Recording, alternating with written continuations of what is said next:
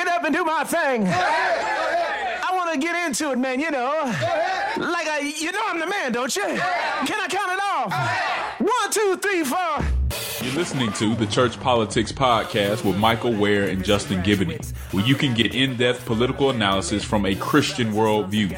Transcend partisanship and political ideology with us as we seek true discipleship in the public square. I'm schooled in the ways of runaway slaves. I'm brave, I'm unchained, I'm Frederick Douglass with a fade. I kidnapped greatness and left. This is the Church Politics Podcast with Michael Ware and Justin Giboney. Justin, it's another week. How are you? I'm doing good, man. So many things have happened since the last time it was just the two of us. We had a great interview with Pastor McKissick. But since we just last spoke, man, the AND campaign, you know, we're on our frontline discipleship tour. We were in Chicago with Dr. Dates, and then we went to Minneapolis with Nick Hall and Cross Dean, the Pulse Movement and the Man Up Club. And so we've been having a good time just spreading the message. So no complaints here, bro. But I was excited to get a chance to sit down with you in D.C. and talk some policy with some other folks. Yeah, that was great. We were at the Center for Public Justice, and they just do incredible work here in D.C. And it was good to see you and good to see some other friends. This Tuesday, as you know, I'm going to be in your neck of the woods. I'm with the Trinity Forum, with Lecrae for an event on civility at the Carter Center. So for folks that are in Atlanta on May 15th, I'd love to see you out. It's going to be a great event. So I'm looking forward to that. And it's actually, it's the day before my birthday. So people can wish me a happy birthday out there. That too. That's good, man. I'm looking forward to that conversation. The Trinity Forum does some great work. This, I think, will be my third event going there. And so, it's never let me down. I'm looking forward to it. But let's go ahead and get into this conversation. This was a week where there was quite a few things to talk about, and we can start with the Trump administration has nominated Gina Haspel to be the next CIA director. As many of you may know, Mike Pompeo moved from being the CIA director to being the Secretary of State after Rex Tillerson left. Haspel was the deputy director of the CIA, and then she moved to acting director upon Pompeo's resignation. But she still must be confirmed by the Senate. Haspel has served as an American intelligence officer since 1985, and she's conducted several clandestine assignments. She was known as a very talented spy, and so her experience isn't the issue. But then again, her experience is the issue. Her nomination has become controversial because of reports that she oversaw an overseas operation where detainees were subjected to torture, specifically in Egypt, Jordan, and Syria in the early 2000s. Now, this torture conversation, Mike, has become a very important one. So one of the things I want to do is just provide some background. And I was able to read a report by the Center for Ethics and the Rule of Law, which is provided by the University of Pennsylvania. And it was very helpful because it was a thorough report on torture in regards to the Trump administration. Now, we know that torture is illegal pursuant to United States law and international law. Under the U.S. law, we define torture as an act committed by a person acting under the color of law, specifically intending to inflict severe physical or mental pain and suffering, as well as other procedures calculated to disrupt profoundly the sense of personality. It's also illegal to have any conspiracy to commit torture.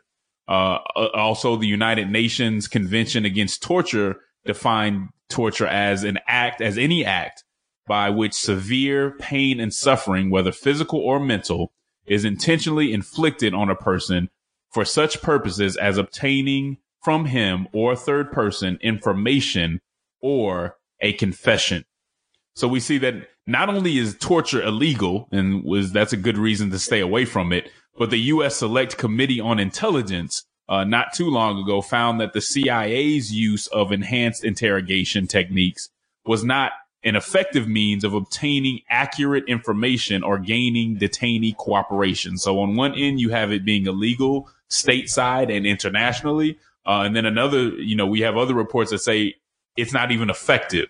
And with all that information, we still have a president who in 2017 stated that torture works.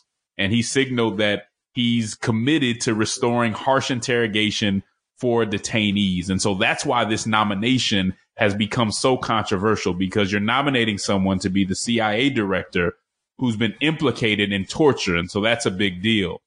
She was also allegedly played a part in evidence being destroyed that could have shown waterboarding. So she's it's being said allegedly that she was part of destroying evidence and part of a torture initiative. And now she's currently refusing to declassify documents that might shed light on what exactly happened during that time. Before I turn it over, I just want to note one more thing. It's important to say that the Justice Department attorneys during the time when she was over this initiative approved the process of waterboarding. Now, people would say that the legal analysis through those memos was less than ironclad. And actually, the Justice Department later rescinded those memos. And I believe the Obama administration granted everyone who acted on the basis of those memos immunity. So those are just some things to keep in mind. But this has been an ongoing debate, and there's some people that really do not want her to take this job because of that history. Yeah, Justin, it's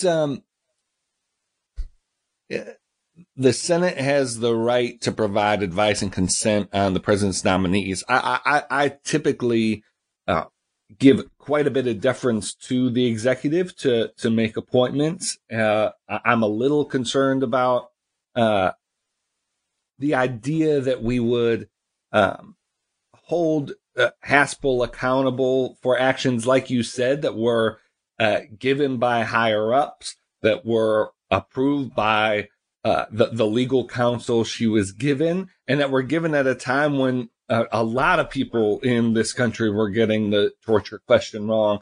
On the other hand, this goes to show the impact of having a president who wantonly speaks about things like torture and illegal activity because he does not have the background or the self-constraint to not talk about these things. And so the Senate is left with no choice but to assert itself in this way. And I think it's going to be a close vote. I think there's going to be a significant decision. Frankly, I'm a little torn on the question. This is someone who in the past has shown significant support for these techniques for torture. On the other hand, if President Trump is going to place an order for torture, if that's the policy of this administration, I don't know how you get a director that would not fall in line with what the president desires. But this is a useful opportunity to hold the administration accountable and extract some commitments that it will maintain and support the current law on the subject. And so I'm glad that the Senate, in a bipartisan manner, is pressuring them on this. But it's complicated. It's a reminder of the history and the fallout of 9/11 and what this country went through in the days, months, and years after that attack. Yeah, I think you touched on the tension very well. From the outside, it's easy to say, well, how could she ever let this happen? Blah, blah, blah. Well, you had an administration that was in support of it. You had a Justice Department where the attorneys said it was okay. It doesn't make it right, but it makes it a harder choice than we may think from the outside. And these are things that were going on in a culture that may have been very different than what we're seeing today. So I think you're right to really point that out. For me, either way, because she has a lot of experience. This lady has been a very serious spy in some very serious situations and served the U.S. quite a while. But I think it's very good to make a big deal out of this. Yeah. To say, hey, we are very serious about torture, because even if you do confirm her, Now she knows that nobody's going to be taking this lightly, that all eyes are going to be on her. And she's well forewarned that this isn't going to be something that people are going to put up with. Now, John McCain, who we all know, Senator John McCain, who is suffering. It looks like he may leave us soon here. We pray that that's not the case. But he said that he would not vote her in. As we know, John McCain is someone who suffered torture and who had been through all of those things. And so we take his opinion on this very seriously. Upon hearing this, and correct me if I'm wrong, Michael, and I can't remember the name, but someone from the Trump administration said, well, he's about to die anyway. And so it doesn't really matter what his vote would be. Mm-hmm. Those words, sadly, are not surprising coming from this administration. Still, it doesn't take away the fact that it's completely inappropriate, should never happen. But it just goes to show you, when you create a culture where people speak like that, those things come out. And now they're saying they're not even going to apologize for the statement. Mike, what's your point of view on that? Well, look, the first response is, listen, during the inaugural week in 2008, President Obama hosted he wasn't even president yet. Incoming President Obama hosted a dinner honoring the life and legacy and contribution to this country of John McCain. That was an official part of the inaugural ceremony. And this was just a couple months after they got through a pretty tense presidential election campaign. John McCain is a hero, someone who sacrificed for the country as both a member of the armed services, but also through his public service since. And I think it's reprehensible. I think it's unacceptable. I think it shows the sort of self-serving, parochial nature of our politics in general and of this administration in particular. I think Dana Milbank said it very well. Dana Milbank who's a pretty progressive columnist, can probably one of the snarkiest columnists out there. But he wrote a tribute to John McCain in the Washington Post that I was really touched by. And Milbank said that John McCain was the only candidate he could ever see himself working for because of the integrity with which McCain operated. And so the first thing I want to say is that John McCain is not the kind of person that you speak flippantly about because of the weight of his life and of his actions. The second thing, which is a lesser note, Justin, but I do want to point out, just because I think it's significant in a broader context, is that this was a leaked comment. So my understanding is that this was a comment made to coworkers. And so the fact that this comment made it out to the light of day is part of internal turf war retribution making from Trump White House staff, and leaks have become pervasive and common in this administration as a way to settle turf wars, as a way to settle internal fights in the White House. And the media is just kind of thrilled with it. And so I want to first condemn the remark, but second, I do want to say, like, this was in some ways a workplace comment. Now, yes, that workplace is the White House, but the fact that comments like this are regularly making it out into press shows a White House that's willing to manipulate the press as individual staffers who no one elected, who no one knows their name, shows that they're willing to use their position of influence to manipulate conversations. And I think that's something we need to be careful about as well. I agree. I'm really sick of all of these leaks. Number one, because they're so self-serving. Right. These people aren't leaking this information to help the American people. They're leaking this information to be spiteful and get back at somebody. And there's just no room for that. But I'll say, in regard to the media, in that, they don't have to pay as much attention to these leaks as they do. Right. Even the whole conversation about John Kelly apparently saying that Trump was an idiot or something like that. What was the point of that? What was the point of talking about that for a week when it was a leak where, well, he might have said it or not, but in no way does it help the American people.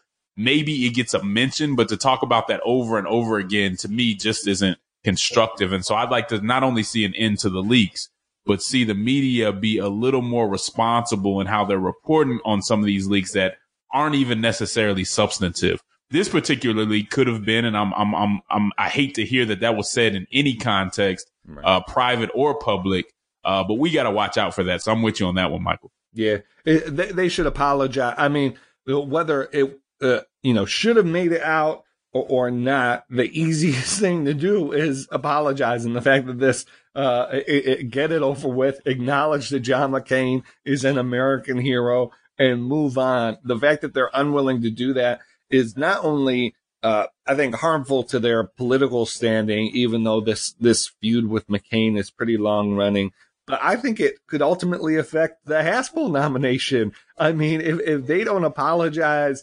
like Lindsey Graham is not a fan of torture either. There are other senators who, through this disrespect to McCain, are not going to be feeling like they need to help out this White House as much as they might otherwise. And so, this could all fit together. I do understand that the staffer called Meghan McCain personally, John McCain's daughter, and apologized to her. Meghan told her that, and this is all reported, Meghan told her she should apologize publicly. And as of the time of this recording, that has, even though the staffer said she would, the staffer has not yet apologized publicly, but that phone call took place. I think they just need to apologize publicly, even if it includes a scold of the media for reporting internal conversations, whatever they need to do to not, to find someone to scapegoat it out on.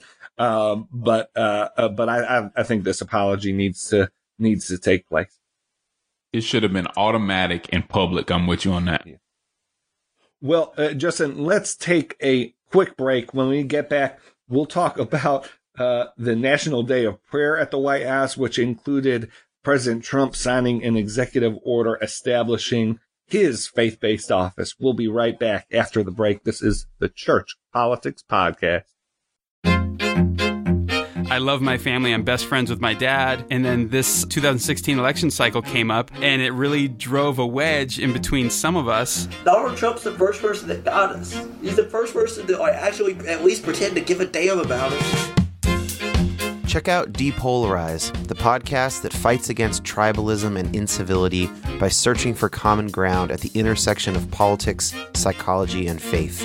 This season, we look closely at the phenomenon of white evangelical support for Donald Trump and the many difficult, related questions that are begging to be answered. Two grown men picked him up, a 15-year-old kid, and threw him as hard as they could off the hood of the car. And it's shocking. It's shocking. All his teeth came out. He's bleeding all over the place. And they look to us, right? They say, "You fucking niggers, this is what happens to you." God isn't far away. God is with us now, here, now. Every moment matters. I don't know why I'm crying. It just hurts. Find Depolarize on iTunes, Stitcher, or wherever you get your podcasts. And we're back at the Church Politics Podcast. Justin, we saw earlier this month President Trump host religious leaders for the National Day of Prayer in the Rose Garden for a pretty significant executive order signing, continuing the faith-based initiative that was started by Bush, continued and expanded by Obama, and now President Trump has once again renamed the office and has tinkered with it a little bit. Just for folks' background, the basic background of this office, the office operates by managing centers in various agencies across the federal government. So there's a faith-based center at the Department of Health and Human Services that works to connect with faith-based and other nonprofits around the agenda of that agency and to help form partnerships to serve those in need. There's a center at FEMA that works around disaster relief and connecting to faith-based groups and nonprofits around delivering disaster relief services. Department of Justice around prisoner reentry. This is the core work of the faith-based office. It was established by George W. Bush to what he called unleashing the armies of compassion, and more substantively, he wanted to level the playing field so that faith-based groups could have help navigating federal bureaucracy and have a better time of partnering with the government to serve those in need. President Trump allowed this office at the White House to remain dormant for the first year and a half of his administration, but on May 5th, he moved forward with establishing the office on its own. It will basically operate as previous offices have, with a couple exceptions that they're really trying to play up. The first is this idea that agencies that do not have faith-based liaisons in them, that do not have faith-based centers in them, will have to assign a liaison that will basically serve as the clearinghouse for faith-based groups at that agency. Primarily, they're talking about Department of Defense, Energy Department, Interior Department. These are the main agencies that don't have faith-based centers. And then the president has charged the office with sort of new authority to serve as a clearinghouse for religious freedom concerns, operating through sort of a group of advisors that we can guess will include many of the members of the president's faith-based council. So that's a bit of an overview. What I should say is that they don't currently they did not announce a new head of the office. So unlike when the past two presidents announced their offices, no one was appointed publicly to lead the office. Word is that someone will be basically detailed over or given the responsibility for the office from the Office of Public Liaison, which raises some concerns that I'll discuss. Maybe we'll get into a bit later. But Justin, there was a lot of pomp and circumstance around this. It was in the Rose Garden. They had, a whole program rolling this out, and we saw a lot of sort of the members of the Faith-Based Advisory Council really trumpeting this as a big advancement. What did you think of the rollout of this office? Yeah, well, obviously, both of us believe that the interaction between faith and government, faith and politics is important. And so this gives us an opportunity to really have that conversation.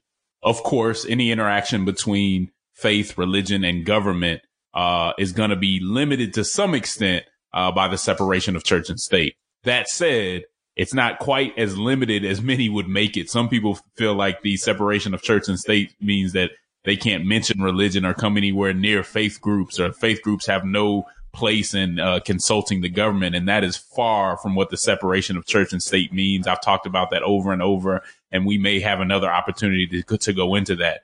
I'm just hoping that this office and this program is as robust as it should be and in the right ways. So let me start off kind of by just using the language that's actually in the executive order. So in the executive order, it says this: faith-based and community organizations have a tremendous ability to serve individuals, families, and communities through means that are different from those of the government and with a capacity that often exceeds that of the government. These organizations lift people up, keep families strong, and solve problems at the local level. The executive branch wants faith-based and community organizations to the fullest opportunity permitted by law, that's important, to compete on a level playing field for grants, contracts, programs, and other federal funding opportunities. The efforts of faith-based and community organizations are essential to revitalizing communities, and the federal government welcomes opportunities to partner with such organizations through innovative, measurable, and outcome-driven initiatives. I think that statement is important.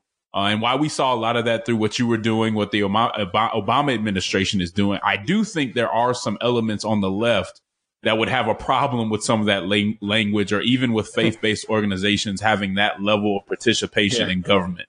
I think that's fair to say. The question. I said we heard from go them. ahead.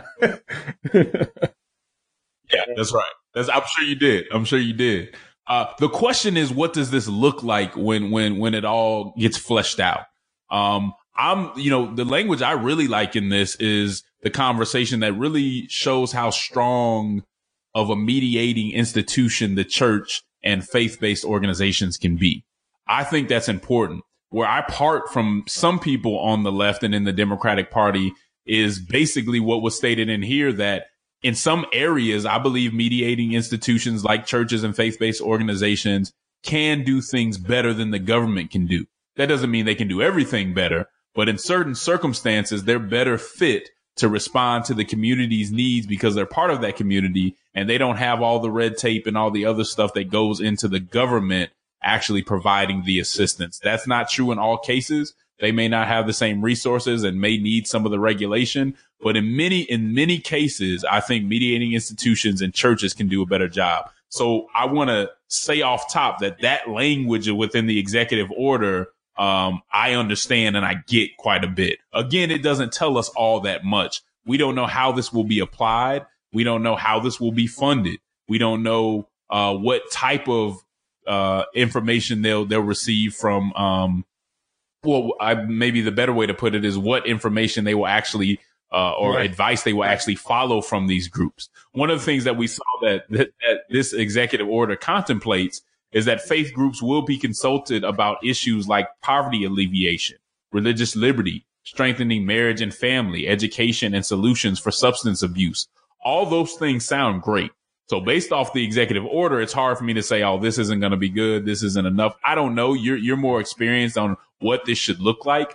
But that one paragraph, if it actually turns into what it should be, was promising. And there's some things that I could pull out of there, even as a Democrat, to say that's good. That doesn't mean that it'll be administered in that way. And I think you may be in a better position to say whether this looks as good as parts of it may sound. First, the executive order that Trump signed strikes religious liberty protections that President Obama put in place that were a result of a broad bipartisan consultation through his faith-based office. One thing that we learned when we came in, or one thing that we really confronted when we came in, was just the lack of uncertainty among faith-based groups about what and government about what the lines were. And so you had government officials who weren't engaging with faith at all because they thought that was demanded by the separation of church and state. You had faith-based groups who did not think that they could partner with the government in any way because of church-state separation. And so it really wasn't a helpful thing to have a lack of clarity. And President Obama signed an executive order clarifying some of these, what it means for the government to partner with faith-based groups to deliver social services. Melissa Rogers, who was the head of the faith-based office during President Obama's second term, has a op-ed out just this morning. So on Monday, May 14th, the headline in the Washington Post is President Trump just unveiled a new White House faith office. It actually weakens religious freedom. And I think Melissa is right here. A lack of clarity actually gives actors who are antagonistic to religious freedom a lot more space to play around and a lot more flexibility to intimidate and sort of freeze out faith-based groups. And so that concerns me. And then just the second thing I'd say, Justin, is I just don't think we should be naive about the fact that they've decided after 18 months of, or I guess just short of 18 months, the first about year and a half of the administration, they've decided to allow this office to remain dormant. And now, just 6 months before the midterm elections, they've decided to strike up this faith-based initiative, understanding that they need to boost evangelical turnout. And so I am concerned that this office is going to be used as sort of a platform for religious politicking. And I think we need to be careful about that. The last thing I'll say, Justin, is there are so many good people working in this initiative across the federal government.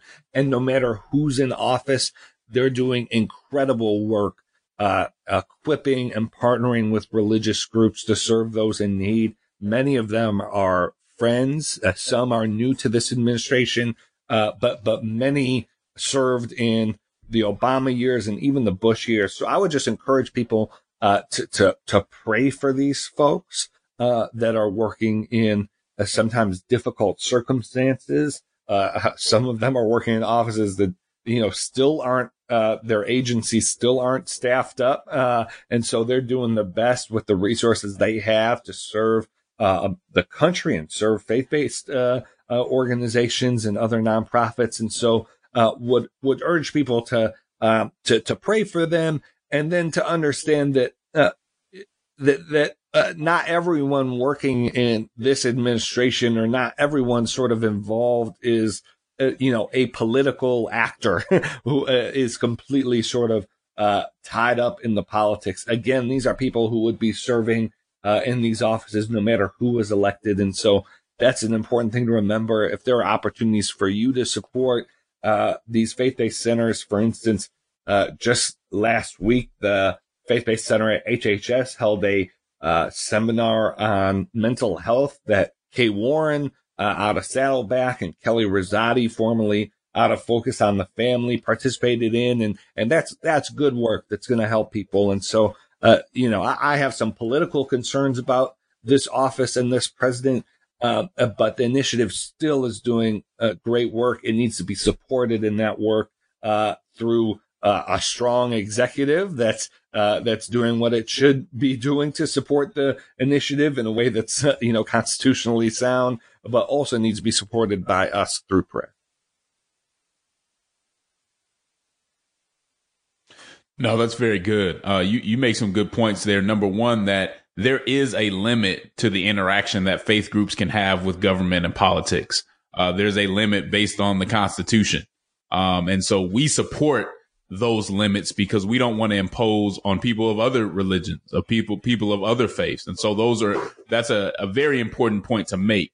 So what I hear you saying in some way is that this needs to come along with guidelines, and having these guidelines is actually beneficial for both sides.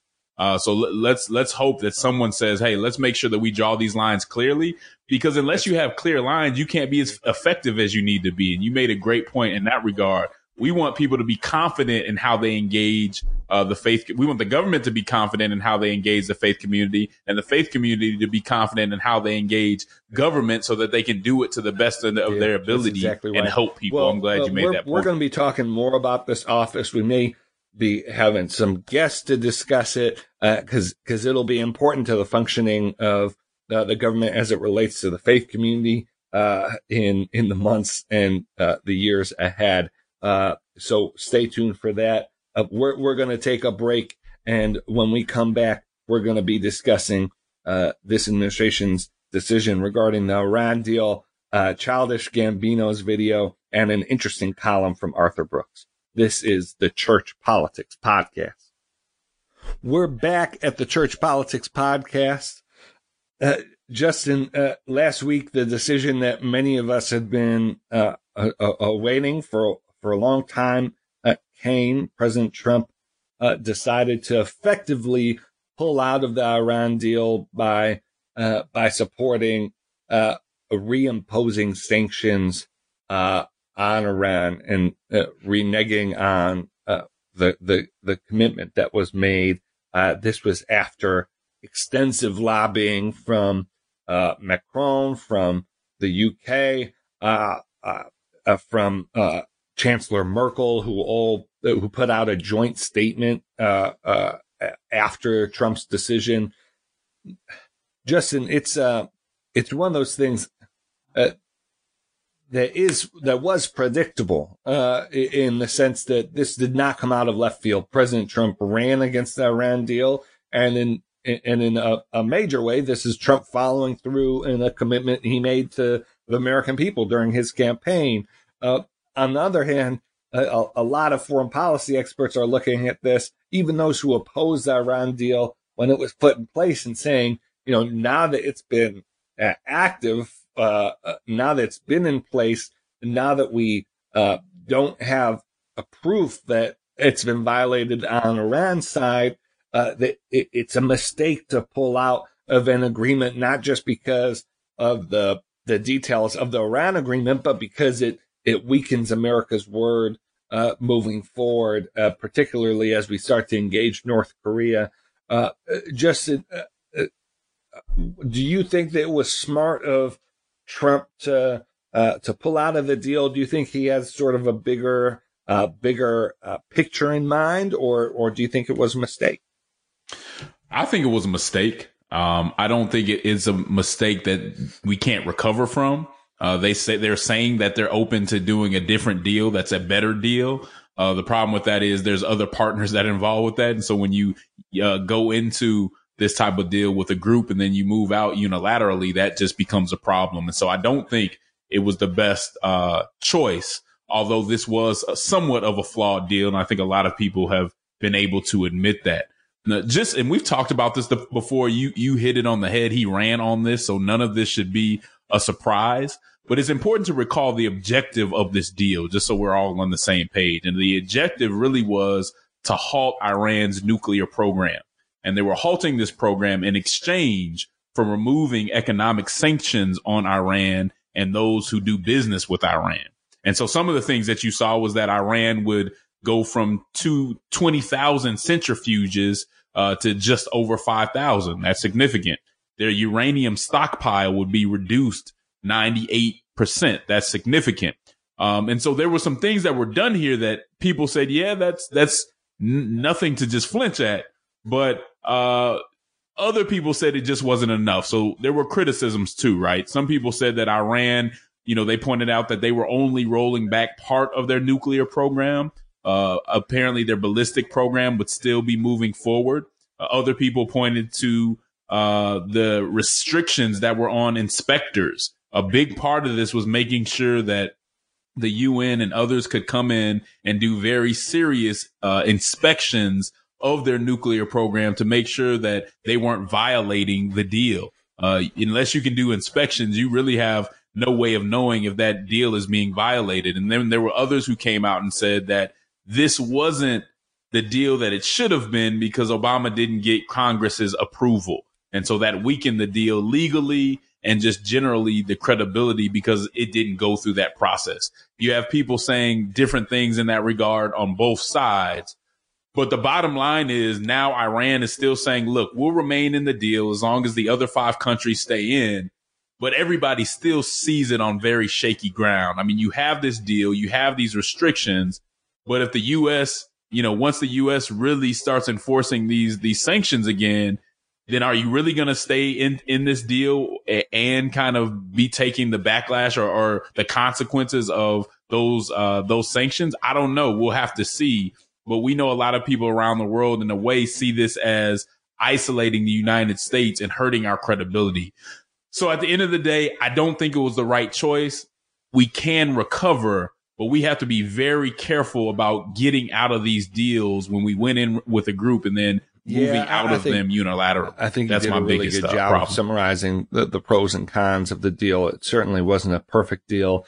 And part of what the Trump administration is arguing out of this is that they're pulling out of the Iran deal proves a seriousness to North Korea that they're not in this just because they in negotiations with North Korea just because they want to make a deal, but because they're in it to end North Korea's nuclear program. So they think it actually bolsters their approach as they get into talks with North Korea next month. And I mean, listen, we haven't mentioned it yet, but last week President Trump secured the release of 3 Korean American evangelicals who were held prisoner in North Korea. They seem to be healthy, unlike several of the previous released prisoners. And so, our prayers are with them. It looks like they're healthy and they'll make it. But I mean, but we've tried to say on this show, we want to do our best to acknowledge where this administration is getting it right and where they're making progress. And North Korea so far, we got to hold our breath for this summit and how it goes. But they've had a pretty successful last few weeks when it comes to North Korea.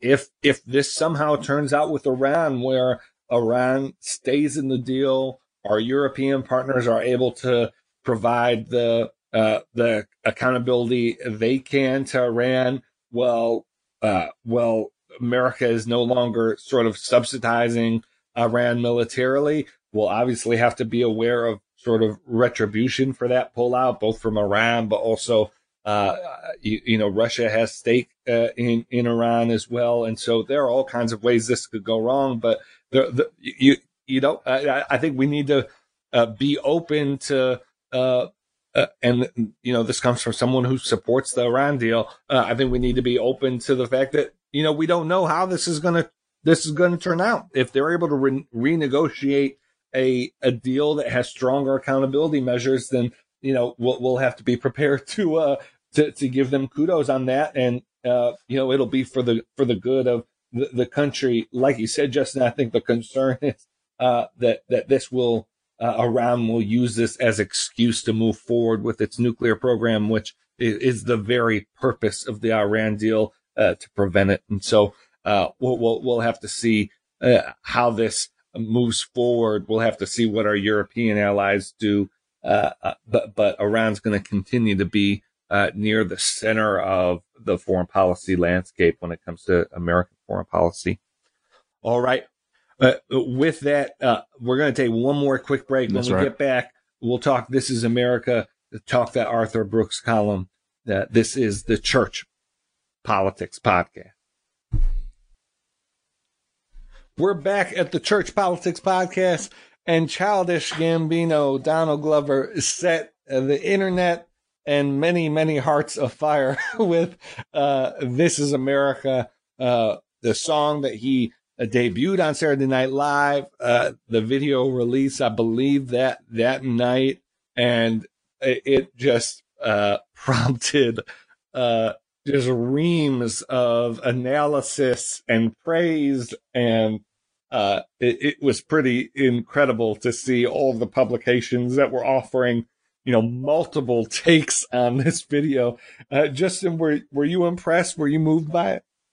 I was impressed. In my opinion, this is quite simply good art. It's art that challenges us. It exposes our society's shortcomings. And in a way, that's what art is supposed to do. I've been watching Donald Glover's show, Atlanta, on FX, and he's been able to provide some very creative and deep social commentary. And this video, I think, added to that repertoire quite well. He does that well, and it's good to see thoughtful art.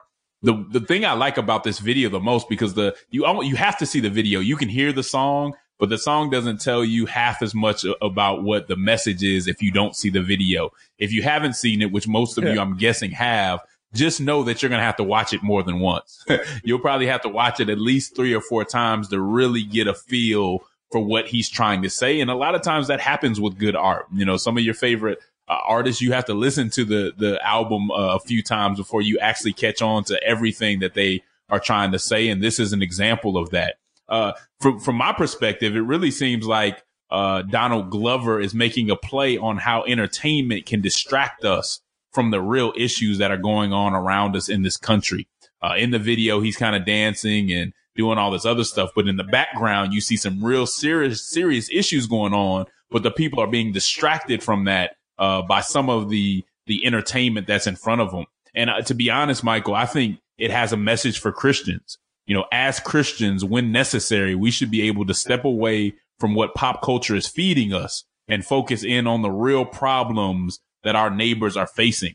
We can't always be looking to be entertained. There's a limit to that type of escapism and how distracted we can be with some of those things. So I thought it was strong. I'll probably watch it a couple more times because I'm sure there's a thing or two that I even miss now, but very good art. And it's good that he put that art in a way that a lot of people could see it and see that music can be more than just some of the things that we get on an everyday basis. It can really address serious issues in a way that's eye-opening right now. And he's just sort of like firing on all cylinders. And so when he puts out something, you know, I think there's a responsibility now, you know, that goes with it. I mean, I think people are expecting, you know, greatness with everything he does. And, you know, fortunately for us and for him, you know, whether it's acting or music or, you know, social commentary, you know, this is a man with something to say.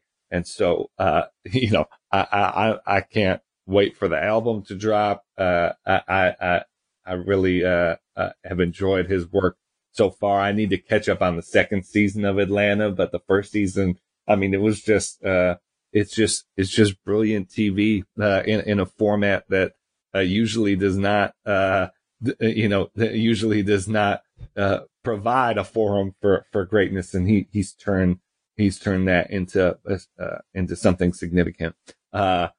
Justin, I think the last thing we want to talk about this week, is, Arthur Brooks has a column out where he talks about, why do we reward bullies?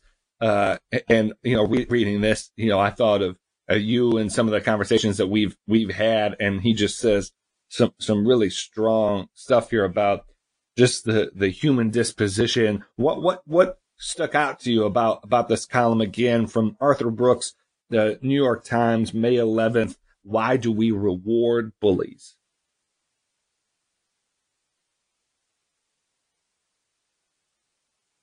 Yeah, so Arthur Brooks, who, as you know, is the exiting president of the American Enterprise Institute, comes out and says that, look, America's political discourse is dominated by bullies. And here's a quote. He says, from television to social media to everyday politics at the highest level, we see the powerful belittling, maligning, and mocking those with lower status. If we hate bullies, why are they rewarded in the public sphere with fame, attention, and even electoral success? Why aren't they repudiated? His answer was that part of his answer was that people tend to be selective ethicists. That's a good one. The other side's bully is a horrible person. Does that make you think of anyone? Our side's bully is a truth teller. Man, I think we've seen that quite a bit. Yeah, quite a few folks. And we know at the end of the day, the number one bully seems to be the president. There are other bullies out there, and some bullies they think they are justified and that they are responding to the bullying of the president. And so they bully other people who aren't as powerful as he is. I think we need to look at that. So I just thought this article brought out some really good questions. If we're against bullying, we should be against it for everyone. But do we recognize bullying for other people? You know, part of this, something that I thought about on why we put up with bullying from certain people is because no one sees themselves as a bully. You know, in our socio-political discourse, many times view ourselves as the somewhat marginalized little guy with heroic aspirations. Almost every Twitter mob sees itself as a group that's just mistreated, some mistreated soldiers of the light, really fighting against the demons of society. And when you always see yourself in that light, exactly right. It gives you the right to bully, right? You're not really bullying if you're fighting against Goliath.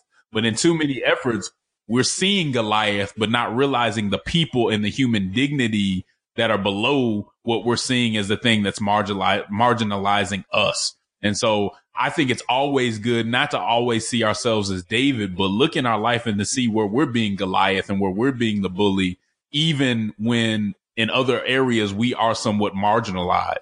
That was a very strong message within this article, and I think it'd be beneficial for all of our listeners to take a read. Our discourse and the way we look at these things is so dominated by sort of a power analysis, but there's a power inherent in being able to bully in the first place, and if you're able to exert influence to then that comes with a responsibility itself. And so, I'd echo your recommendation of this article. I also think, Brooks is pointing out that, one of the reasons bullies thrive is just basic sort of acquiescence to bullies as just sort of something that's going to exist no matter what, and there's nothing we could do. And I really think that we're seeing a lot of that now as well. So again, Arthur Brooks in the New York Times, Why Do We Reward Bullies? I think the article will help you all out and provide some interesting fodder for conversations. Justin, we've made it to the end of what we planned for this week. Do you have anything folks need to be paying attention to as the week moves forward?